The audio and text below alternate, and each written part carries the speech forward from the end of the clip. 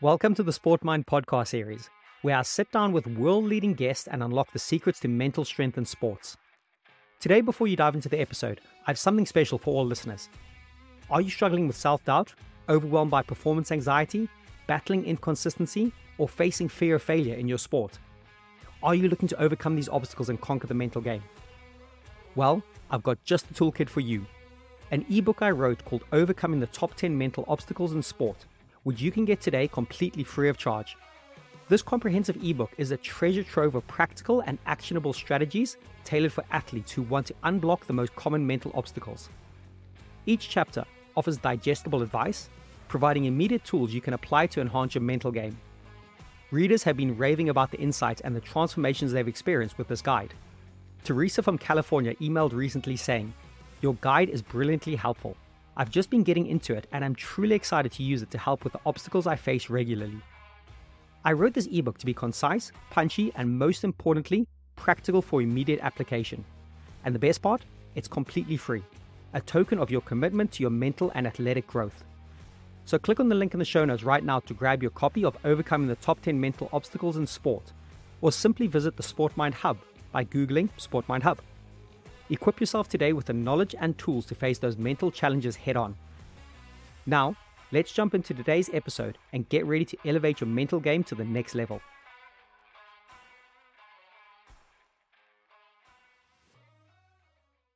Hello, ladies and gentlemen, boys and girls, and welcome to your next installment of the podcast series.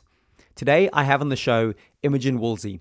Imogen is a registered dietitian with Simprove Limited and combines her interest in gut microbiome, her love for meeting new people, and her enthusiasm for educating others on gut health and the role of probiotics.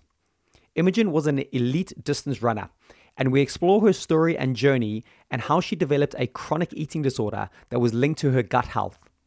This had tremendous negative effects on her life, as well as her emotional and mental well-being. She opens up and shares with us some really powerful stuff on the subject, and any athlete out there suffering in this way should really try and listen to this.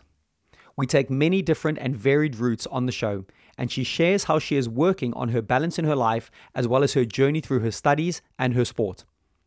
She is involved in research at the forefront of gut health, which is evolving all the time. A highlight we talk about today is the recent and ongoing research into the role of the gut microbiome and Parkinson's disease. Some really groundbreaking and inspiring work being done here. As always, if you feel the show warrants it, please do share with those that may benefit from the topics we discussed today, as my hope would be to get the message out as far and wide as possible to help people going through similar things in their lives. Please do enjoy.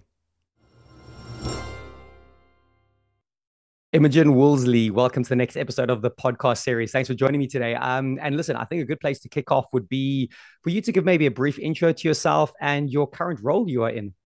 Oh, well, thank you so much for having me. Pleasure to be here. Yes, so I'm a dietitian for Simprove.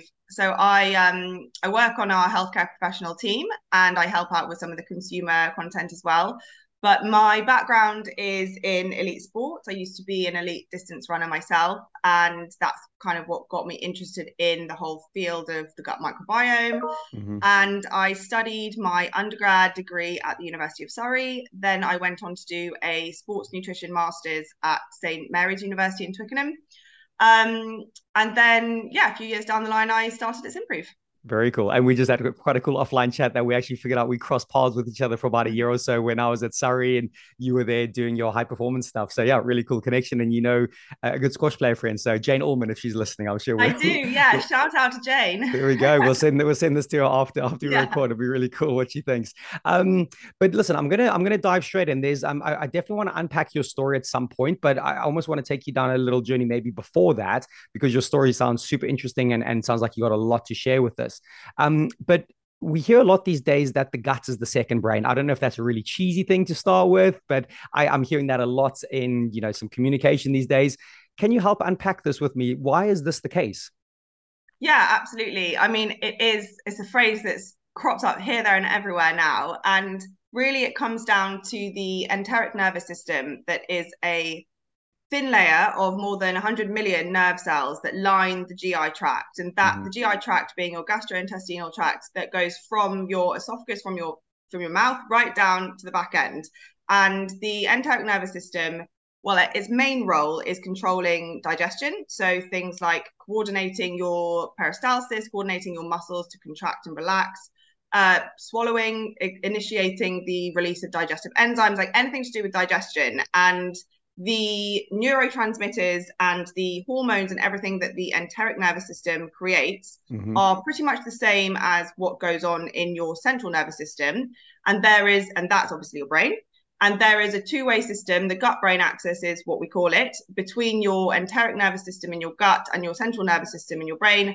And it's a bidirectional communication pathway, and there are signaling molecules going back and forth all the time. So basically, the concept of second brain, meaning that what happens in your gut can influence and impact what happens in your brain. And something like, I'm not going to dive down that rabbit hole just yet, but the concept of mood swings and depression, like if your gut has a level of irritation, the enteric nervous system may well send a signal up to your brain, and this can cause a mood shift. So it's a very complex two-way system that means that it's kind of like, your gut feeling. Yep.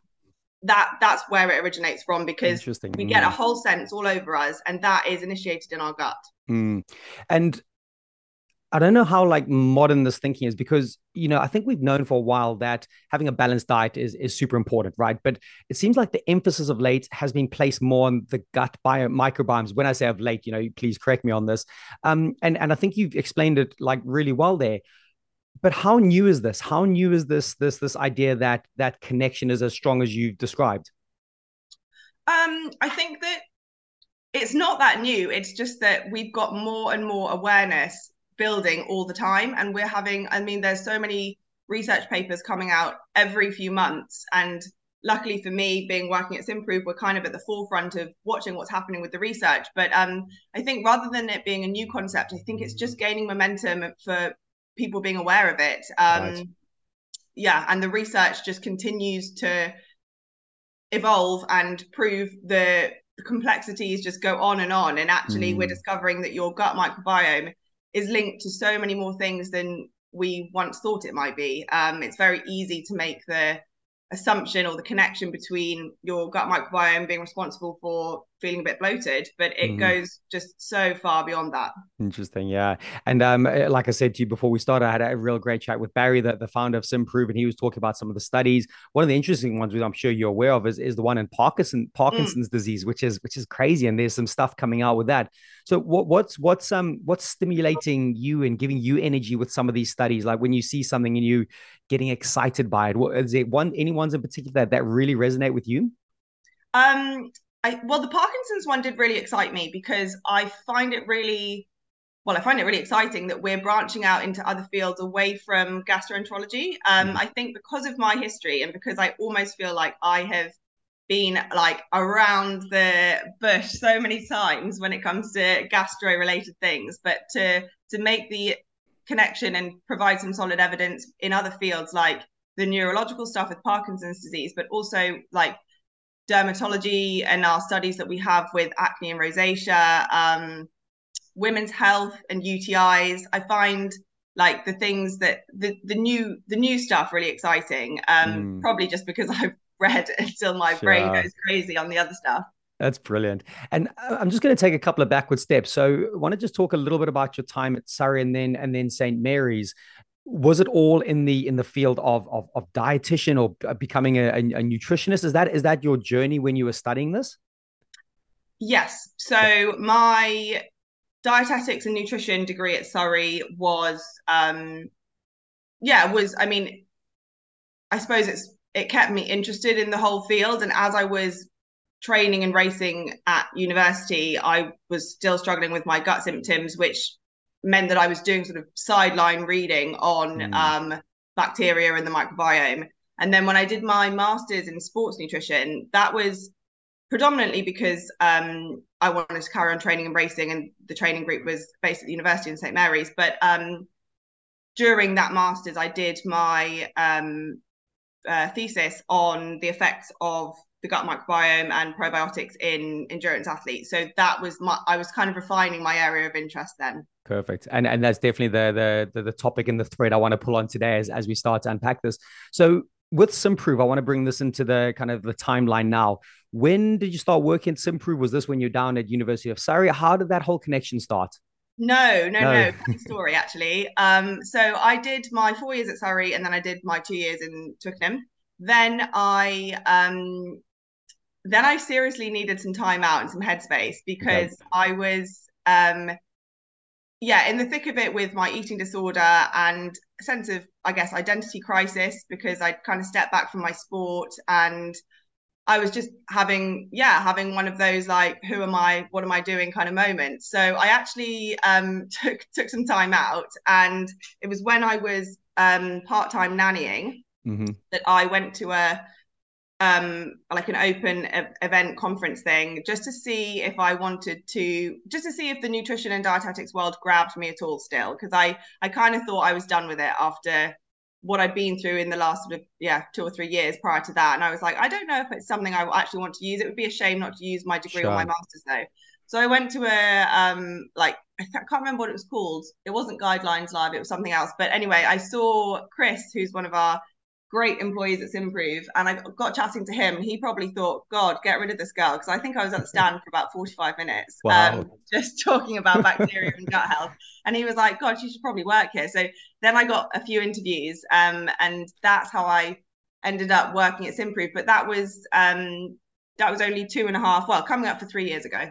Okay, really, really cool. And I will say really cool, obviously, with a few difficulties that you kind of stumbled into this, and that's what we're gonna keep trying to get, and actually along the way, almost like using the lens of your story to keep highlighting this idea of the gut health. Some athletes that are listening to this that might have eating disorders or certain things in their life that aren't quite right, how we can get this quite strong. So you say you were an elite distance runner. Let's go back to your school days. Where did you go to school, firstly?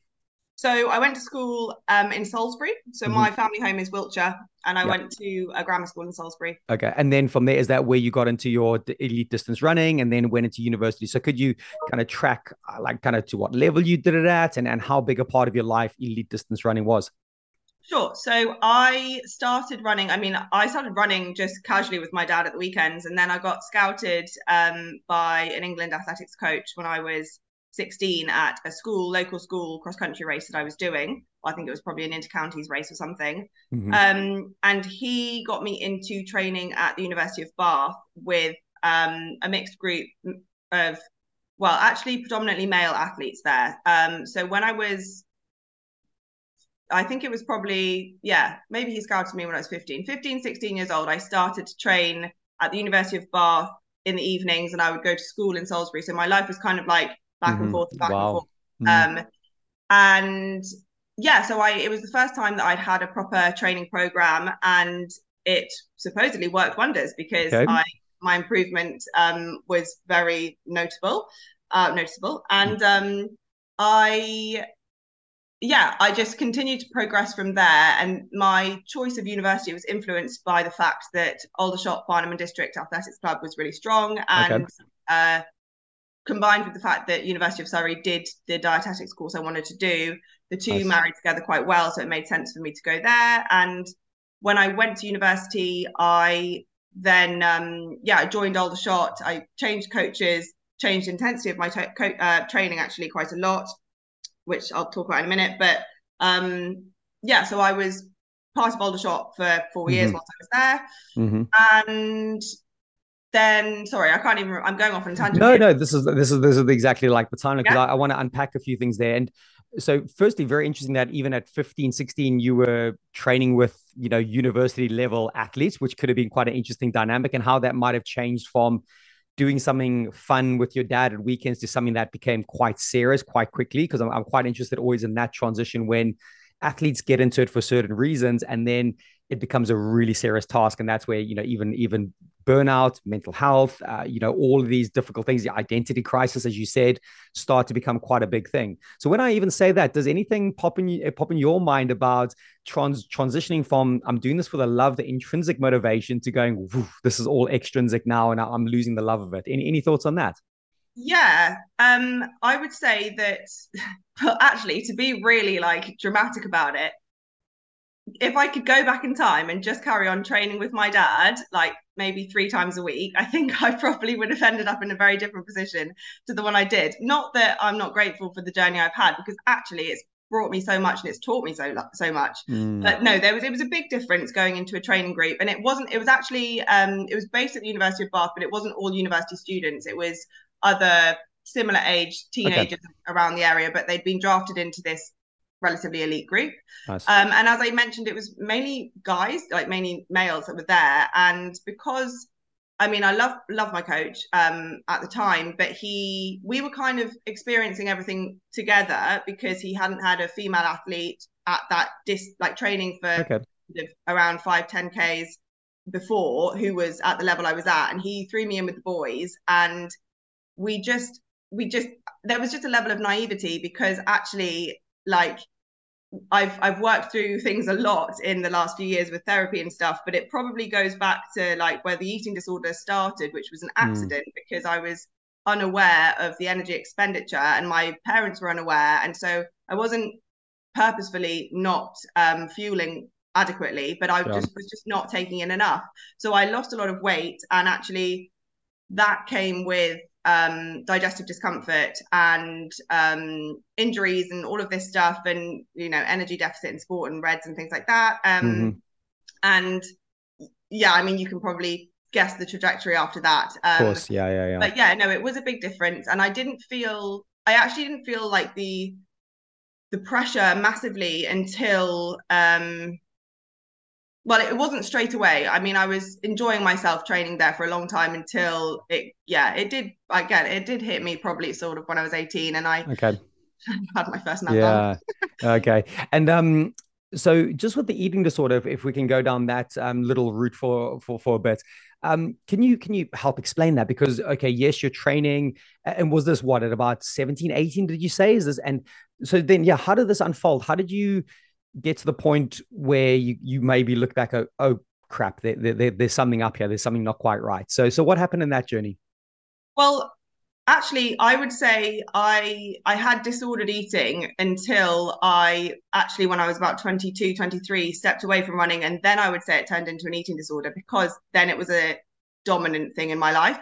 But I was managing and maintaining a level of disordered eating between the ages of 17 to 22 before it kind of snowballed in one way. But no, it was so it was the volume of training I was doing. I was expending more energy than I was taking in, and as a result lost a lot of weight and lost my period for like 3 or 4 years. And Wow. I got diagnosed with osteoporosis when I was 19, and I Wow. started and I had 2 years of bone density injections, and my hormones went crazy and mentally things went crazy as well. Of So course, of course. um yeah. And it's, again, thank you for sharing, and feel free to share as little or as much as you want. But again, No, I I'm an think open book, so you just okay, tell me to thank stop. you. No, no, this I think this is really valuable content that we're capturing here.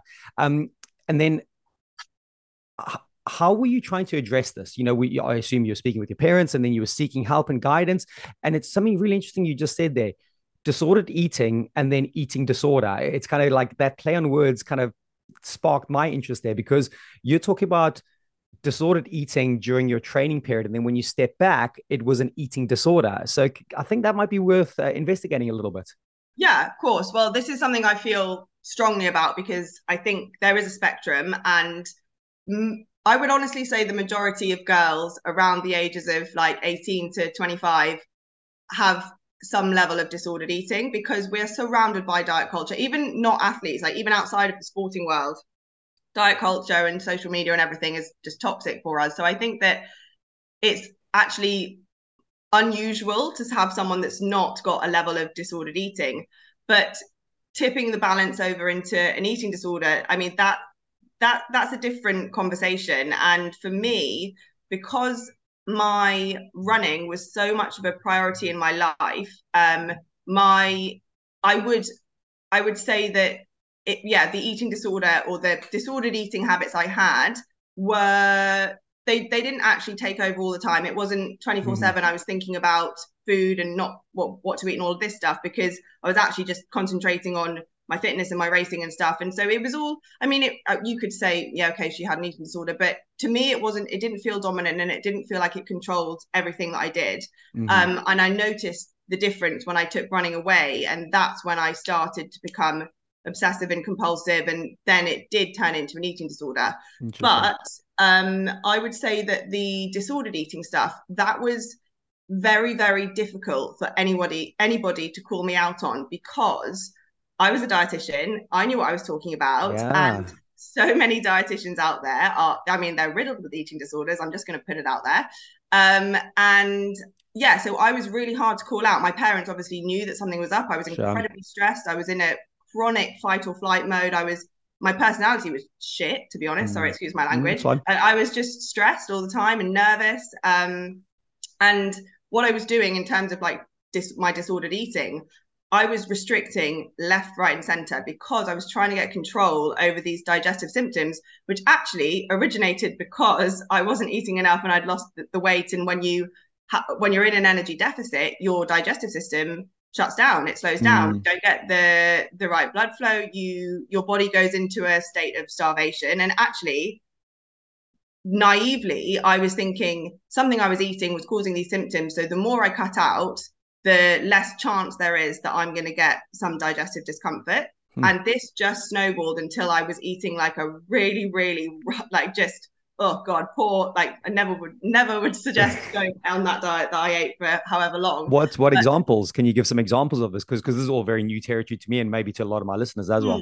Okay, yeah, sure. So, well, I suppose I'll just jump right in there and say, because I was a dietitian and I thought I knew my stuff, I cut out FODMAPs. I did the FODMAP diet for about 9 years, which is not what it's designed for. And can you just explain that, please? Yeah, so FODMAPs are fermentable oligodisaccharides, monosaccharides, and polyols. Okay. They're basically, it's a very, very long, fancy words, but they are chains of carbohydrate, and we digest them and we ferment them at different rates in our colon. And they are the foods that are identified to potentially cause symptoms of bloating and basically increase digestive discomfort. But they're in a lot of things. So, I mean, for me, I started off with, I'm going to say the obvious, like dairy, gluten, thinking I was, like intolerant to this and that. And then the more that I studied my subject, dietetics, the more detailed I got, and the more I thought, actually, it could be this, it could be this. So then my diet was just getting like more and more limited, which was, of course, reducing the diversity of my microbiome, which wasn't going to be helping anything. So it sounds like it was knowledge was power, but not the right power in a way. It was kind of like you were becoming more knowledgeable, going down deeper and deeper roots with this, extracting even more things, but all that was doing was exacerbating the problems. Is that kind of an accurate way of describing it? Yes, completely. I mean, ignorance is bliss would definitely apply to this situation. And actually, yes, I was thinking that physically I was like, obviously, I thought I was helping myself, and actually physically I was doing myself more damage because I was reducing the diversity of my microbiome.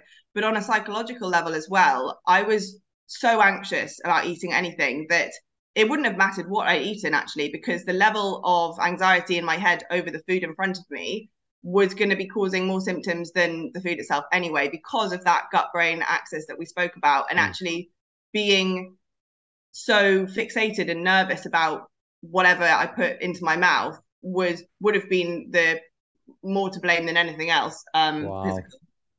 That reminds me a little bit of, have you heard of the two arrows? It's a Buddhist way of thinking. Where you get, like, you can't avoid the first arrow, getting hit by the first arrow. That's unexpected, but you have a choice about the second arrow. I don't know if it is linked 100% here, because the choice, pain, pain is, no, let me get this right. Pain is inevitable and suffering is optional. It's kind of a little bit along those lines, that you can't avoid the first, but the way you think about the second. I don't know, is there a link there or not, or am I just kind of plucking at straws? No, I'm sure that there's a link in there somewhere. My brain's like too scrambled right now to find it, but I think I get what you're trying to say. It's kind of because you're looking at that food and that's causing its own problems within itself, isn't it? That's kind of what I'm trying to get at very slightly. And I'm sure we'll explore this as we talk, and I think you've already expressed this, the link between gut health and overall mental health. What do you think about that? Well, actually, that's what I should have answered your original question. Of what gets me excited in the field is the mental health links with gut health, because I feel, yeah, particularly passionately towards all of that area. And there are strains of bacteria that are shown to reduce levels of anxiety and things like that. So that's an area I do find interesting. But no, Mm. my thoughts on it all is just, yeah, that it couldn't be like, yeah, more true that there are so many links, and Linked. looking Mm. after your mental health with looking after your gut health is definitely a place to start. I mean, um, depression and anxiety, like, I'm sure, I don't know the stats, but like the links with IBS are through the roof. Yeah, and Barry was talking quite a lot about that earlier. Yeah, with the IBS, Crohn's disease, and went on all these different routes with it. And it's quite interesting what you said about along the lines. Most dietitians out there are not looking after themselves in a way. I just completely dissed my whole profession. No, but I think but like you said, like the almost the more knowledge you get, and eh, I think that's a real fascinating thing to explore, don't you think? What do you Yeah, reckon? no, I do. And I would say that it's not that they're not looking after themselves. I think that they have an abnormal fixation, and like probably lots of them a bit of an obsession with food and diet and balance. And it's like, that classic thing, everything in moderation, including moderation. And I think that I mean, dietitians have a hard job though, because it's the job. Like, you have to talk about it 24/7. But yeah, I would say that from my peers in the dietetics world that I know, there's like, I can count on my hand the ones that I really like, that I really click with, and I really trust, and I really get on with, because I just Mm-hmm. know that they're on the right side of Mm. that line. Mm.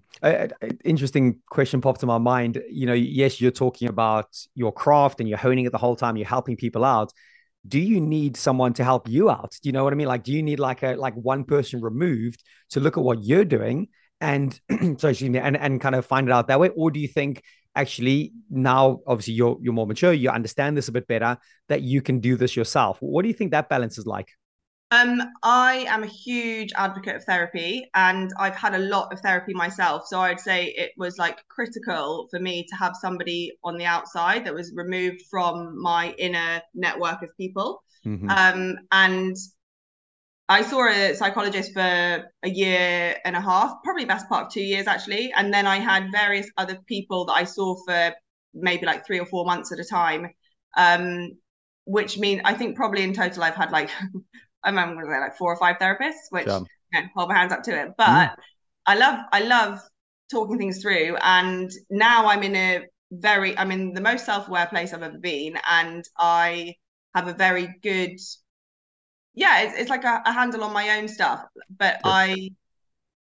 I've dedicated like a good amount of time, like years, to doing that. And I Mm. now, yeah, I'm confident in where I stand with myself and where the boundaries are for me. Mm. And it's hard being in this profession. I was actually, the meeting I had before I jumped on this call with you, I was talking about the position I'm in now, having like worked on a lot of things myself, but I'm still in the field of gut health and nutrition. And there are still obviously therefore some ties with the past struggles I used to have. And it's still something I'm trying to navigate my way around. And I'm not sure in the sort of the next year or so whether I might actually decide to go part-time and do something Mm. else with a few days of my week, because I'm a huge believer in balance, and not having a one track like focus, and not being too tunnel vision. And I've needed the time in this profession to make peace with myself and my past, but actually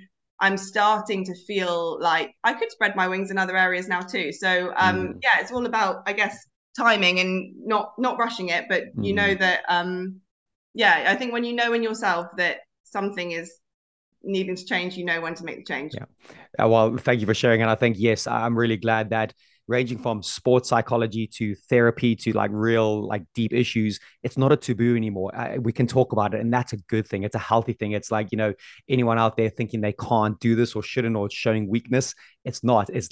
I think it's showing strength. It's showing strength. You can admit to these things, right? Let's Yeah. seek some help. Let's go to that next phase. I also like what you said about your heightened self awareness. I want to just explore that for a sec because it's something, again, personally, I'm always trying to strive towards, and the clients I work with trying to get their self awareness really high. And again, it reminds me of another bit of a Zen Cohen quote here: when the student is ready, the teacher will appear, but when the student is truly ready, the teacher will disappear. So Mm. that becomes where you'll get the lessons, you'll get the teaching, but ultimately you want to be able to do it yourself. So how do you heighten your self-awareness? I've got some of my methods and tools, but what's your version of that? Before I say that, you've just reminded me of a quote as well that is kind of similar to that, about how therapy is like having somebody to help you sweep the leaves in front of your path, and then when you're ready, you can sweep them yourself. There So we go. Love yeah, it. Like similar thing. we're gonna have a quote off. Like let's keep going.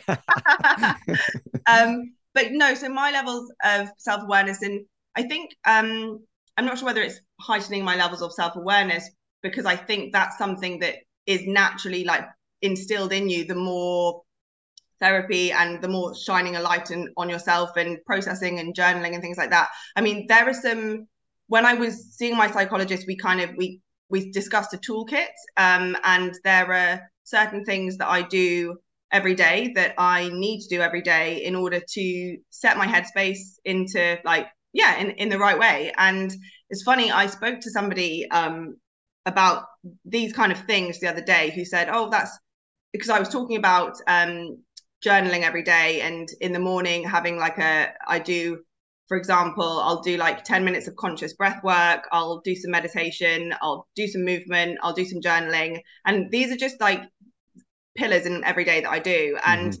the friend I was speaking to said, oh gosh, you're so disciplined, you're so dedicated to do that. And I thought, gosh, that's such a funny, like, contradicting thing to say to someone who is actually like, I mean, disciplined and dedicated. When I'm thinking about my old eating disorder Mm, athlete self, I was like, to say that to me now is odd actually, but I see what she means. It's just interesting. that I do these things every day, and but it's not like I feel like I have to. Mm. I want to, and I naturally feel better for doing them. And I think it's like, yeah, I mean, taking a moment to be grateful, and it all sounds so cliche, but it's so effective. Powerful. It's powerful. Yeah, listen, I'm big advocate of looking at my two journals there. Again, journaling, meditation. I'm in a bit of a cold shower therapy kind of routine now, Mm, which I'm loving at the moment. That for me is more of a discipline training, if I'm honest. It's like yeah. get out of that warm bed and straight in and turn that tap on.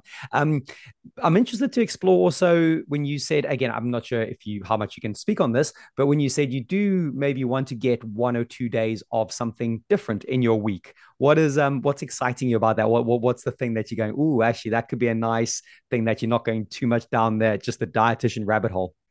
So I've actually just, as in last weekend, completed a diploma in holistic massage. So when I was in lockdown having all this therapy, I went on a little bit of a spiritual journey, as you can imagine. And something that really stood out to me was Ayurveda and the concept of energy doshas. And I did a holistic healing qualification as well, like a holistic health coaching course during lockdown, which, like, I mean, it threw me towards the Eastern modalities of like health and wellness, as opposed to I'd just been in this Western Mm, system for so long, which I felt was massively flawed in so many ways. So yeah, I went down sort of the more holistic Eastern pathway, and I mean, I got a real I don't know, I just had a real wake up call to it, because actually you can go so too far that way as well, and you sure. don't have a sense of like reality and grounding. And sometimes like you do just need to get on with your day, and you can't like be at peace and all Yeah, the we time. can't be monks on a mountaintop the whole No, time, can we? exactly. So I had I felt like I knew after doing that course that I wanted to blend Eastern and Western approaches to health and well-being and balance together. To, yeah, the concept of blending, I think for me is like really important, and not being too extreme one way or the other.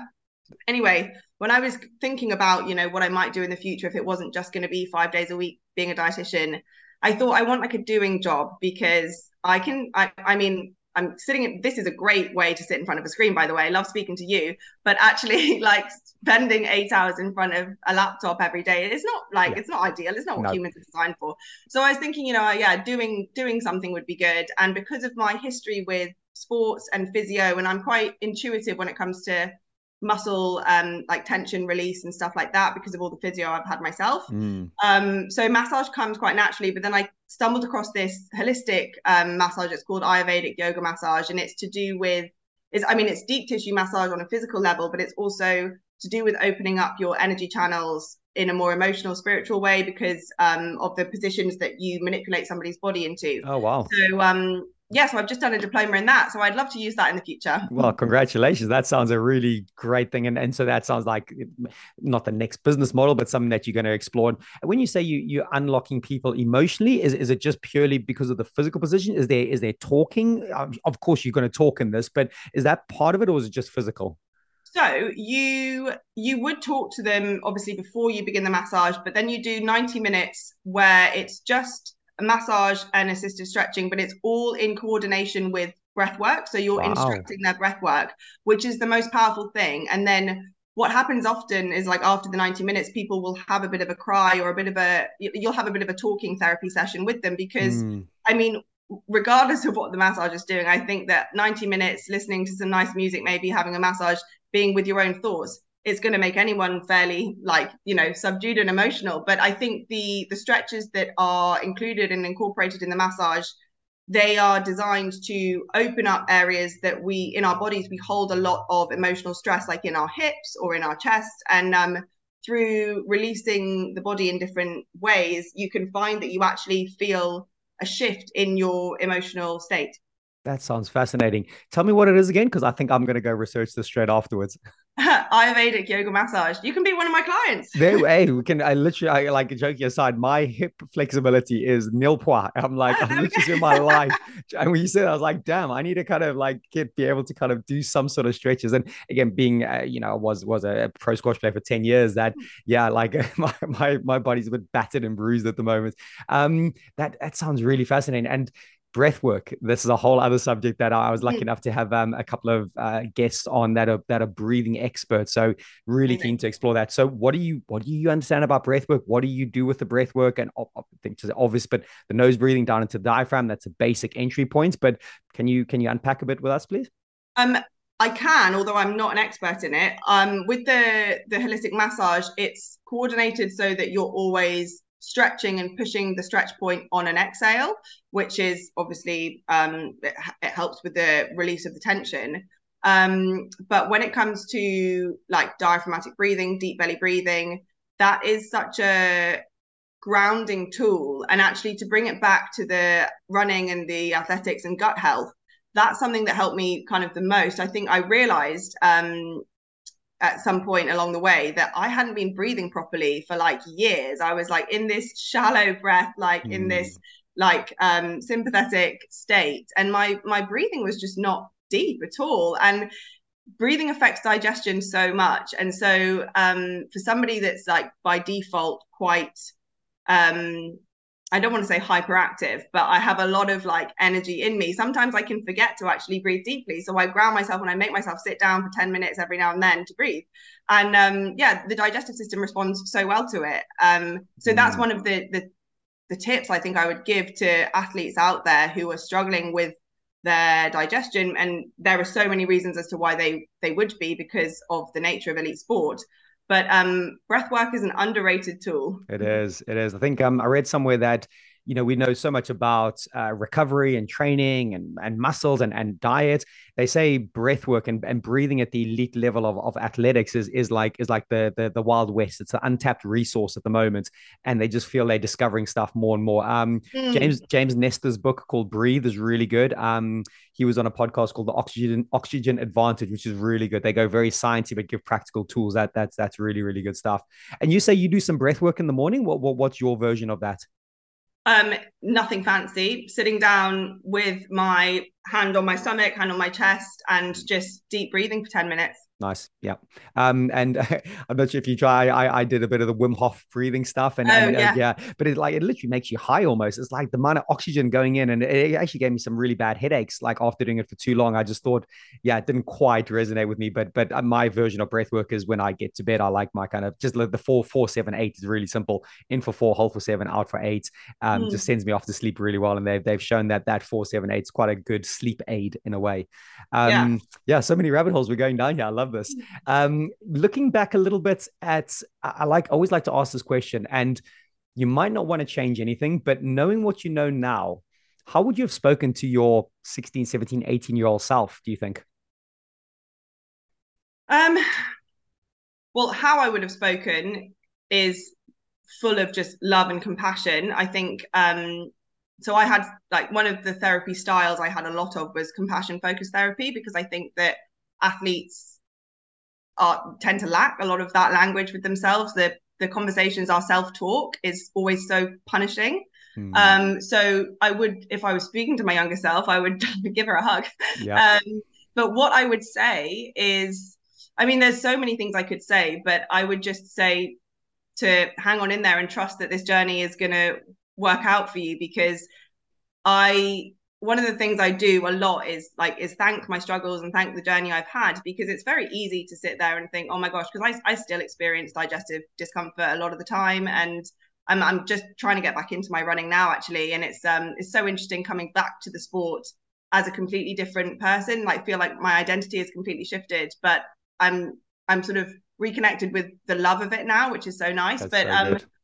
But no, I would just say to hang on in there and that it's happening for a reason. It sounds crazy to say that, but Hmm. so many things, so many people I've connected with and best friends I've made and the job I'm in now, talking to you now, none of this would be possible if it wasn't for those darker days. Yeah, and that's why I always do pause when I ask that question because yeah, again, another good quote is, all the mistakes I made in my life and when I was a young person, I just wish I'd made them sooner. Like I love that kind of way of Yeah. looking, going, yeah, they add layers to us, like like sometimes they add armor, sometimes they add vulnerability, but all those things are good for us. Like if we see them in the right lens, of course, if you're going too much down a rabbit hole where it's just completely being bashed, that might not be it. Um, Yeah, and that's actually something I might say to myself. Try and come at it from a different lens. Yeah. There's I read a lot of Stoic stuff, which I think is great, Stoic philosophy. One of the lessons the other morning was all about this concept of logos, Logos. And the best analogy, it's kind of like it's a love of your fate, and it's about like suffering and loss is inevitable, and it's actually necessary. And the way they describe it's like there's a cart going along a road, and you're a dog on a lead, right? So you're the dog on the lead, and the lead is relatively long, but that cart is always going to go, right? It's always going to be moving. Do you want to be dragged along by that cart, and be like pulled with the lead, or do you go with that cart, but you've got the lead to explore? You've got exploration around that journey you're going on. I think it's a real beautiful way to, I don't know, just like really zooming out with life and the purpose and the meaning of things. It's going, yeah, Mm. it's all destiny in a way, in a bizarre way, but actually you've got a bit of a rope to work with. What do you Yeah, no, think I about love that? that. Mm, That's a really cool analogy. I like that a lot. I'll yeah. have to give that a look. Logos. Logos, yeah, and the Stoics were very, ancient thinkers, but like even more so important in the times we live in. I think with, yeah, distractions and validation, and the dopamine hits we're getting every day from the lottery machine of social media and those phones. Mm. You talked about identity and self worth at some point. And on that, just before I maybe ask a question, there's a really powerful book called "What Made Maddie Run," written about 7 or 8 years ago. So Maddie was a US athlete, like American level young athlete, and she got her dream scholarship to the University of Pennsylvania. And yeah, just there was something wrong, and long story short, it's quite well known the story now, but yeah, she took her own life in the second semester of term. But she was leading a perfect life. Her Instagram life was perfect and everything was great, but there was something obviously underneath the surface. A really, really powerful book. I'd highly recommend it because again, maybe the running link. And it does talk about identity and self-worth in that book quite a lot. So when I say identity and self-worth to you, what did you struggle with? Or you said that was a bit of a difficulty at some point and you might have had to go internal to discover a few things. I think with identity, I mean, when you're doing a sport at an elite level from your teenage years, and you're training like 6 days a week, and you're racing and you're doing this. I mean, that inevitably becomes your identity, and it's really hard to remember that you've got other sides of you as well. So I think for like a few years I was just a runner, and that was just who I was. And I don't know whether, I mean, I think most people knew me as a runner. Maybe my family were able to still see the other sides to me, but actually in my head I was also just a runner. And then you start to struggle, because when the injuries come or the illness happens or something, you think like, what else am I, like what else do I do? Mm. And luckily for me, my family are like amazingly diverse, and I mean, we're such characters that I didn't actually have a problem tapping out of the running world when I was injured, or when I had a lot else to be distracted by. Nice. And that was great. So the conversations around the dinner table were never just sport and athletics. And I know Mm. some families, like I had friends who I was training with at the time, like their mum and their dad would come to the coaching session, their siblings would be running as well, and it was like it was their whole life. But my family were, I was lucky that they weren't like that. But I think that I started to realize, and it was actually the injuries gave me an opportunity to reflect and think, this isn't just what I'm about. And it gave me a chance to express other sides for me, albeit in a relatively erratic, all or nothing fashion for a while. And there have been a few crazy nights out that I won't go into. But no, I think I got back in touch with loads of other sides of myself as I was coming out of the running bubble. And that's what I've thoroughly enjoyed, like, and who I've enjoyed being, and expressing those sides of Mm. me in the recent years. And now actually going full circle and starting to miss the runner that is in me, Yeah. and wanting to get back into the sport in a different way. Mm, that's really well said. And when there's two little topics I want to just explore here, looking at the backwards one first, which is when you were competing at an elite level, um, stress, emotions, anxiety. Again, so you're obviously competing in quite high level race, high stakes situations. How was that for you? And then the second part, which I want to explore in a second, but we'll come to that, would be your running version now, as you know, seeing it from the other side, like you're seeing it for a different motivation. Mm. So, which one would you like to start with? Let's start with the first one you Okay. said about emotions and stress and anxiety. I mean, I don't know what the question was, but yes is the answer. It Yeah. was like crazy. And like in relation to gut health and my symptoms and things, I think honestly, like, diet has a big part to play, but nothing for me was going to come close to the level of emotional and psychological stress, and lack of sleep, and just like performance expectations that Yeah. actually honestly were like personal. I was putting them on myself. It Mm. wasn't like I definitely didn't have pushy parents, and my coaches were, I mean, okay, one of them maybe was a bit pushy, but that's the nature of a coach. But anyway, no, I think that the being so chronically stressed just, yeah, left me, I mean, exhausted, not to mention like with a ton of physical symptoms that I then started to get a lot of health anxiety about, and convinced there was something wrong with me, and all these tests I needed to have. And it was just, I mean, yeah, now that I've been able to look at things in a more holistic way, the power of the mind and the emotions and the physical toll, the physical effect, the knock on was just Yeah. massive. So And just on that, I think you said it there, the inner narrative, the inner story, the inner voice. It's like, you know what, like your close friends and family, they want the best for you. Like forget your mm, titles and that piece of kind of gold that represents like your best self. It's just a piece of metal at the end of the day. It's like, but if you've not looked after yourself and you've, yeah, again, not slept and you've left a wake of destruction around you, with friends and family, surely that's not a healthy balance to have. And I'm always fascinated about that, the balance between the win at all costs of elite sports, but where's the other side? Where is they going, actually, but I'm okay not being the best of the best of the best. And I'm always trying to find that balance point. And maybe you as your younger self, again, all of your narrative and inner voice was so powerful. It was encapsulating, wasn't it? it was. And I mean, you're right, there's so many things I have to say in response to that, but I think that when it comes to that inner voice, which athletes have, that's when, that's why I guess so many athletes, I mean, lots of them personality, like A types anyway. So the traits lend themselves to an eating disorder, but that voice, that inner critic is so powerful. And it's the same with someone who's struggling with an eating disorder. It's just relentless 24/7, and you're compelled to think and feel and react in a certain way, just subconsciously almost. Mm. Did you have a sports psychologist when you were competing? I did, yeah.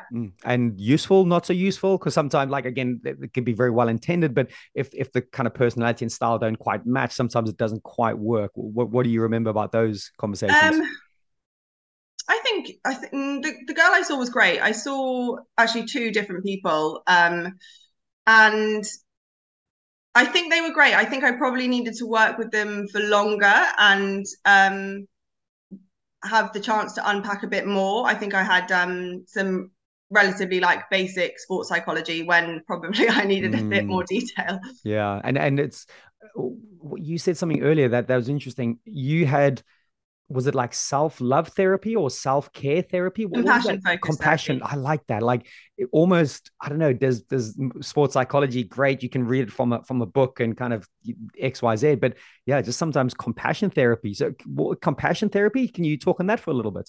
Um, yeah, I mean, to be honest, it's kind of blurred with all the other different kinds of therapy I had, but I know that it was kind of like killing it with kindness. And actually, in order to like, there was a lot of self-sabotaging behaviors that I had going on. And the way to break the cycle is never to set yourself up for anything but praise, basically. And even in the moments where you think like you've done something bad, or you've like been destructive, or you've self-sabotaged again, never criticize that or punish that. You use that as an opportunity to speak to yourself kindly, because you're never going to change unless you have enough love in you. And you change the phrase, like, so instead of like, next time, like, I failed this time and I have to do this next time, you have to be like, I learned from this time and I get to do it differently next time. So it's like an opportunity to get to do something differently, as opposed to like Mm. something you have to change.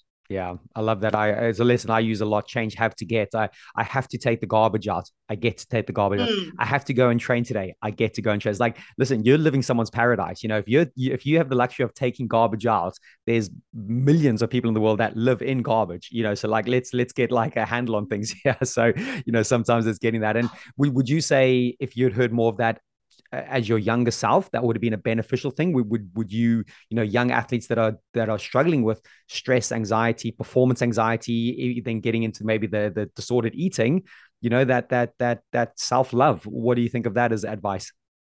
Um, I think it's powerful advice if you're ready to accept it and you can hear it. And if you know, I mean, there's no like, you can't, if you read a book and it's the most life-changing book ever, but you read it when you're not at the right place in your life for it to affect you, it's not going to have the same impact. And I think Mm, that it's very useful to shower teenage athletes in love and try and get them to be compassionate. But probably what would have been the most beneficial thing would have been to just to have dialed up other areas of my life, which is hard to do when like you only have a certain amount of hours and time in the week. And you, when you're focusing on your training and you're being an athlete, you have to dedicate a number of amount of time to that. But I think it's just so important to shift the perspective and think bigger, just think bigger picture. And mhm, to rather than trying to dial down the the punishing critical kind of stuff, which, because that takes a lot of time, and actually it's kind of default, it comes very naturally, and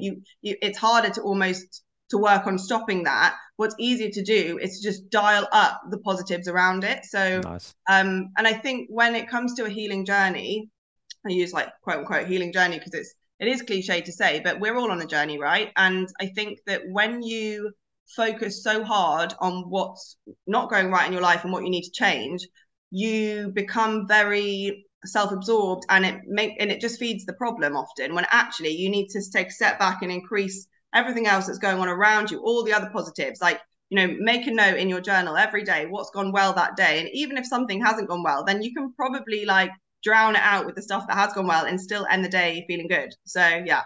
Really, really well said there, Imogen. Thanks for sharing that. I think that's a lovely balance because, yeah, you know, I had a great chat with an ex cricketer, like professional cricketer, and he now mentors like the young cricketers. But he went through a whole bunch of problems, right?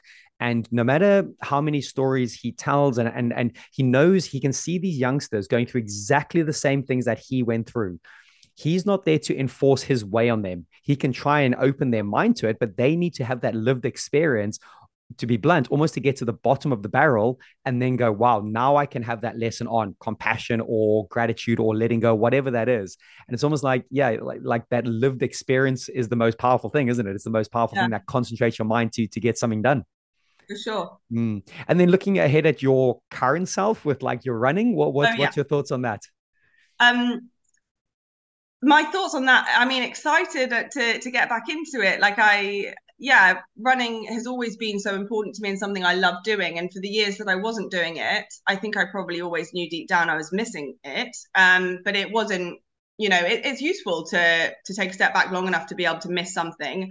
And I think now it's just about like, yeah, I've had a shift of perspective, and running will never be the top of my priority list and have the importance that it did in my life, in my life before. Mm-hmm. Um, which ironically, I feel like, I don't know where my running is going to take me now, but if I continue to enjoy it and get fitter and want to enter some races or whatever, I actually know that the best way for me to be successful is when I don't really care about it that much. So it's probably going to go quite well if I did decide I wanted to race. Nice. But yeah, no, it's just the shift of perspective, and I will yeah, it's never going to be a case of. I remember there was this one race that went on, like, which happened every year, the European trials in Liverpool, and the memories I've got of the car journeys back from Liverpool, crying the whole way because I'd like not done the race I wanted to run, and like it's never going to be like that because there's so many other things that have gone on. And also I think that when you go through an eating disorder, or like you live life, like stuff happens, and stuff has happened to me in the last 10 years that, like, yeah, it changes the way that it changes an outlook, doesn't it? It And does. sport is actually a pleasure. And I remember listening to an interview by Bradley Wiggins, the cyclist, once, where he said he was so blasé, and he was like, I mean, yeah, cycling's my hobby. It's just an addition. It's a bonus. And I thought, what a cool guy. Like Yep. that's Mm-hmm. the attitude to have. And yeah, I think that's the way. Awesome. Well, good luck with that. That sounds hopefully a cool little part of your new journey that you're discovering. So I'm going to bring it very slightly back to Simprove because I'm quite interested. I know Yeah. we've gone down these really beautiful rabbit holes. So thank you for sharing. And I think anyone listening would hopefully resonate with quite a lot of that. Okay, so you're working Simprove, you're a dietitian there.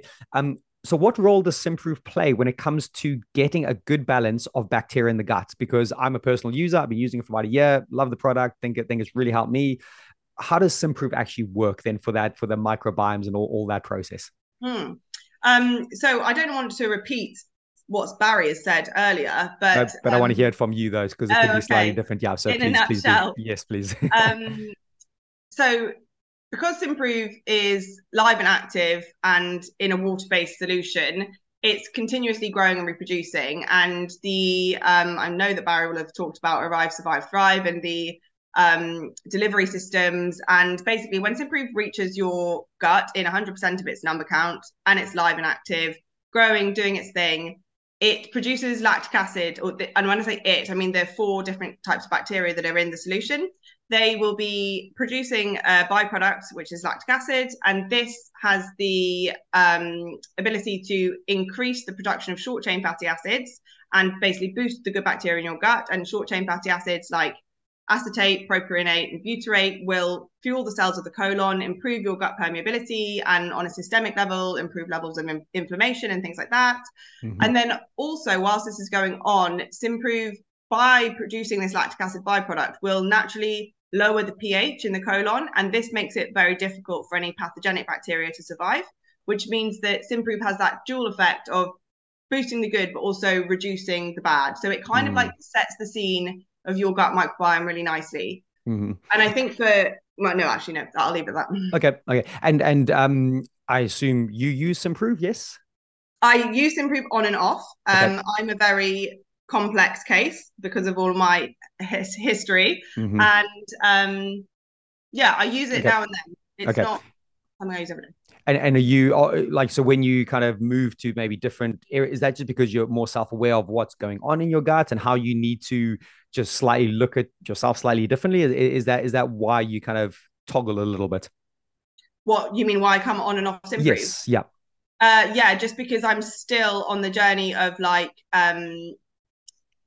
balancing my hormones, and there's a lot of other things going on for me. Okay. So yeah, it's kind of like Simprove is very easy to, or probiotic, anything you take is really easy to track when nothing else is changing, right? But like, Mhm. because there's so many things changing all the time with me, it's not quite that straightforward. Yeah, 100%. Okay, no, thanks for sharing that. And Imogen, how would you recommend maybe any listeners try and optimize their gut health for high performance? And it's quite a big, broad question, and everyone's going to be slightly different. But I know there's going to be people listening to that don't really pay much attention to their gut health, and they are wanting to be high performers, whether that's in sport or finance or just being a better person. Where do people start? How would you think they should take that first step into it? Um, right. So I think gut health is, in my eyes, like two things. One is the gut microbiome, and one is your gut functionality. And so when we talk about improving our gut health, we have to consider both of those things. And your gut microbiome is influenced by so many different things. Obviously, dietary choices, yes, but then things like stress and sleep and medications, and I mean anything you name it, it will Mm, influence it. mm. But I'd say like generally you want to be like, if are we talking like general tips here? Yeah, just general tips. I think like people like knowing that something's not quite right or they want to get better, the best out of themselves. How would they start to look at this? Would they like contact a dietitian like yourself as a good starting point? I assume. Yeah, Yeah. yeah, definitely. I mean, if you're going, yeah, okay, so if we're talking like starting off your journey, Mm, yeah, contact a dietitian and they will take you through first line treatments. But really, before you start making any big changes to your diet, I would approach a dietitian first, just to, because the danger is that you try and like sort of self-medicate or self-manage yes. things, and then you end up making the problem maybe worse because you don't quite have the full story, the full picture. So yeah, I mean, it's hard to talk about because it's so different for It everybody. is. So Yeah. I Yeah. can't really say too much about like where individuals start, because without knowing the full picture of their Of history. course. But yeah, that was almost kind of the point I was trying to make was going, yes, like, people might listen to this and be super inspired and go, right, I'm going to go try these things. And Right. that's fine. You can maybe run a few little experiments, but yeah, like signposting them to a professional would be probably the biggest advice if they take it really seriously and wanting to go to that next level. So no, yeah, thanks for unpacking that. Listen, Imogen, you've been really kind. I think this has been a fascinating chat for me. I've really enjoyed going down these rabbit holes. But I think in closing, what would be a key message? There's probably many, but a key message you'd like to leave listeners with when it comes to their gut health. What can they take away from today? Going, okay, right, that's something just like a little quick win, a little tidbit, anything that you go, yep, that'll be quite nice. Oh, good question. There are so many things like you said, but I think um, probably I would say gut health is not just physical. Like, try and think beyond the physical. And yeah, it's not just about what you eat. It's about how you breathe, like how relaxed you are, how you sleep, like there's Mm. so many other things. So yeah, taking it out of just being a physical thing and looking at the mental, emotional, psychological, spiritual, all those aspects. Totally, because similar to what I said with barriers, we don't want to kind of all of a sudden put Simprove on this pedestal and going, that's my silver bullet, that's my magic wand. I just have to drink that, and then I'm going to be like sorted for the rest of my life. And I think some people, again, I think I might have got that wrong a few years ago with a few different products. So So just did hearing I. from me, yeah, Yeah. No, yeah, yeah. exactly. There's no one quick fix super pill. Like, you have to address it as a holistic approach. Exactly. And yeah, some of those topics we discussed today are super fascinating. Hopefully they've resonated with a few people. But listen, Imogen, where can people find you? So say someone's going, wow, I need to speak to her, I need to get some advice, I need to, employ you to kind of help with them. How can I signpost people to come and find you? Um, you can give them my email. They can Okay, find me on the Simprove website. My email is imogen@simprove.com. Quite perfect. straightforward. Mm-hmm. But yeah, no, I'll be on all the Simprove website, healthcare professional site. So yeah. Amazing. Listen, Imogen, thank you so much for your time today. Like I said, genuinely thoroughly enjoyed this. I'm going to enjoy listening back to this. So many cool rabbit holes. And listen, good luck with your journey. It sounds like there's so many cool little kind of avenues going to be opening up for you real soon. Thank you so much for having me. It's been a joy.